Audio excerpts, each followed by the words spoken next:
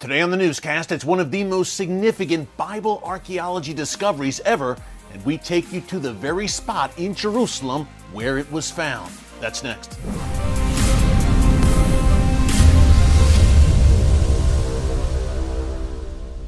Hey folks, Eric Stackelbeck here. Welcome to the Watchman Newscast.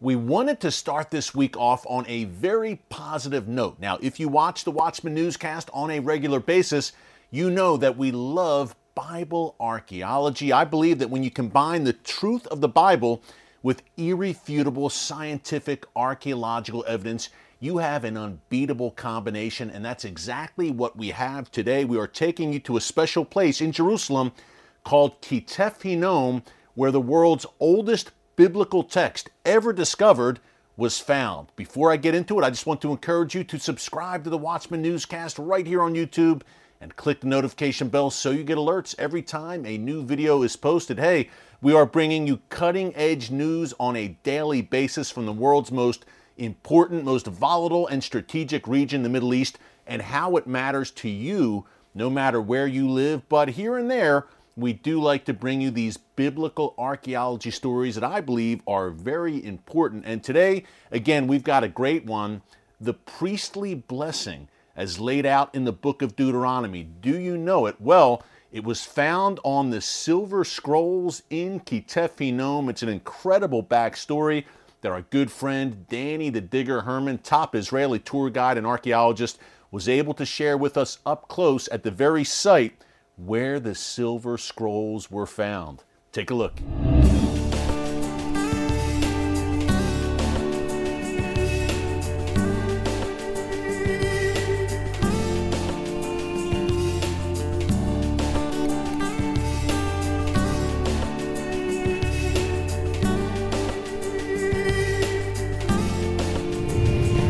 Digger Herman, great to be back with you, my friend, in the land of Israel, in the ancient and ancestral capital of Israel and the Jewish people. Amen. This is Jerusalem, my friend, and man, you have a good one today.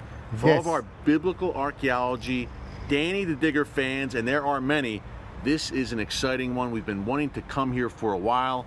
Where are we, and why is it so important? So first of all, we are on a hill overlooking this beautiful city of Jerusalem. The old city is right behind us. This is Mount Zion. And this is the valley of the Hinnom, where according to prophet Jeremiah, some serious idol worship was going on there. Child sacrifice, yes, with Moloch, and this is all in the Bible laid out. And this is the hill viewing all of this, which is labeled as Ketef Hinnom, the shoulder of Hinnom. And in the 1980s, our friend Gabi Barkai, reputed archaeologist, conducted excavations along this very ridge, and boy did he make a discovery. In the First Temple period, it turns out that there was a whole row of tombs right here that Gabi exposed, and most of them were looted, but one of them, Eric, one of them contained a little tiny artifact, but so significant, now on prime display at the Israel Museum. Let me show you. Let's go.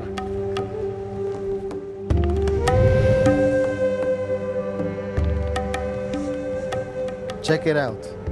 Here, originally you entered a cave. This was like the entrance. Okay, so you had to like crawl in.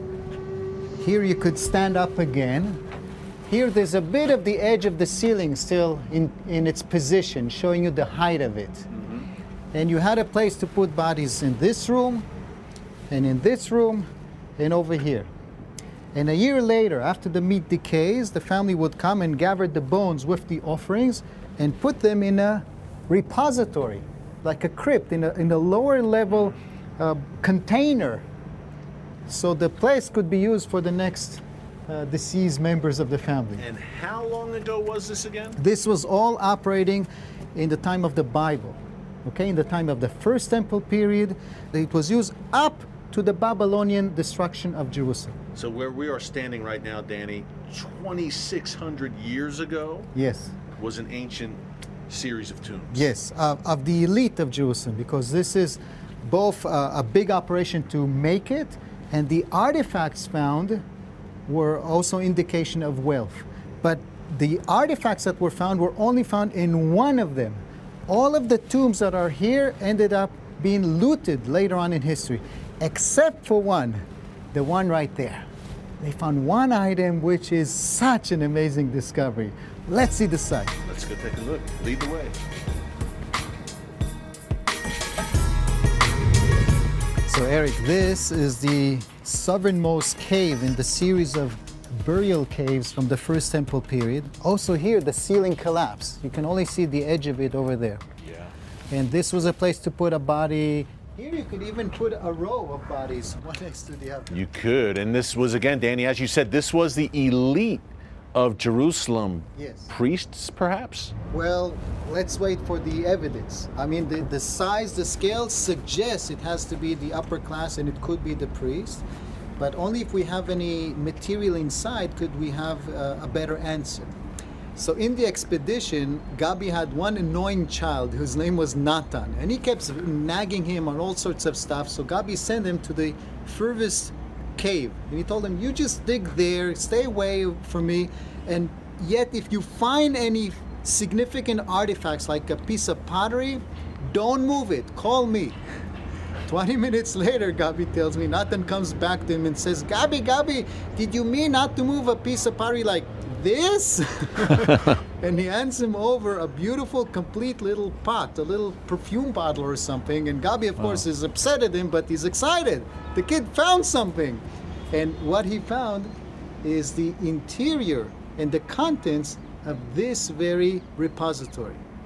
Okay, this was the place to pile up all the items and the bones of the deceased people that were placed here. Mm-hmm. And fortunately, shortly after the cave went out of use, the ceiling collapsed. Oh no. So later when looters came, they thought that the ceiling is the floor and they didn't bother to move it and loot the repository. It was left there until proper archaeological investigation showed up.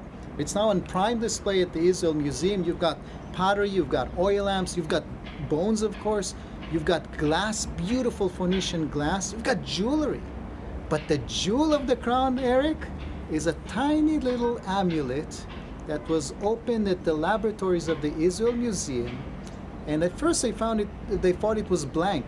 But no, they started noticing little signs, letters that join into words. And the words started making sense. It was the priestly blessing. Wow.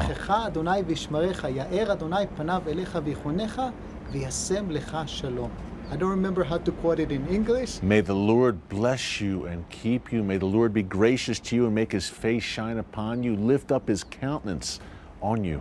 Amen. And you know that text, and we know that text from the Old Testament.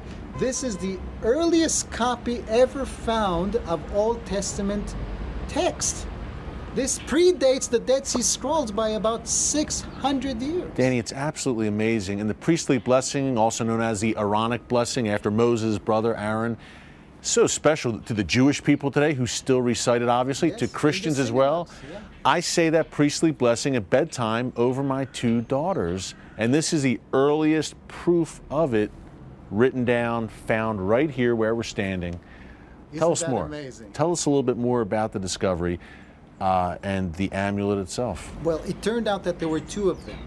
Okay, one is a bit bigger and in better condition, but they were both more or less similar texts of that priestly blessing. There are a few minor differences which are very interesting by themselves, but it gave me at least a big indication that this might really be the tomb of a family of priests.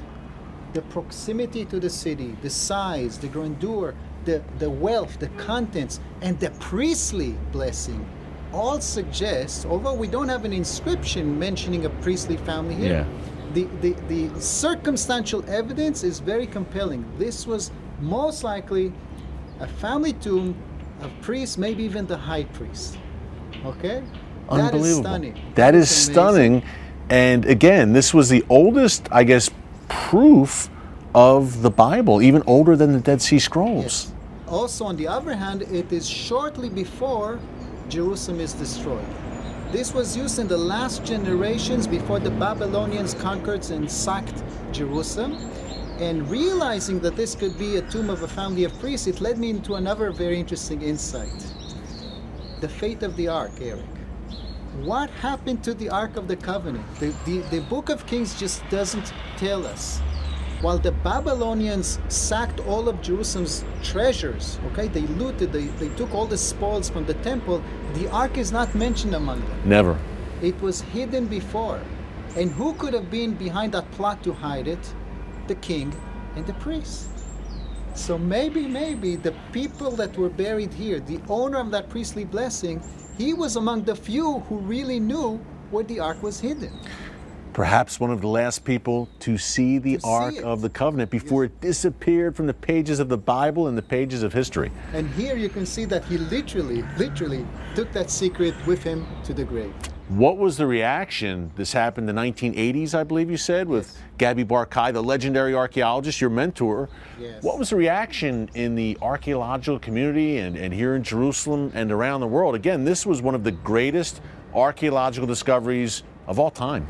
Yes, this was definitely a big sensation at the time. It was on headlines internationally, and to this day it's on prime display at the Israel Museum there. You need a magnifying glass actually, because it's so tiny, the text, but when you realize what it is, what it contains, it's hard to express it in words. Thanks again to our good friend, the one and only Danny the Digger Herman, for that incredible on-the-ground report from Kitef Hinnom. And folks, I have seen the silver scrolls up close in the Israel Museum in Jerusalem. Pretty amazing, needless to say, one of the most important archaeological discoveries in Israel's history, and that is saying something. Now, if you like that clip and you want to see more like it, be sure to tune in to the Watchman TV show every Thursday night at 10 p.m. Eastern Time on TBN, and then at 6:30 p.m. Eastern Time on Fridays, we have the re-air. And if you want to see the show before anyone else, remember, you can become a Watchman Premium member right here on our YouTube channel. Just go to the homepage and click on Join, and you can join us for only $4.99 a month. Not only do you help to keep us on the air, but also you get the exclusive first look before anyone else in the world of each new episode of the Watchman TV show, including exclusive behind-the-scenes commentary from yours truly. And we've got some other special perks lined up for our premium members, so be sure to check that out. And if you're not a premium member, don't worry, nothing changes. The premium membership is just something special we offer for the Watchmen and women who are with us every day here on the Newscast. Hey, thanks so much for joining us today. Until tomorrow, God bless you. And remember, never hold your peace.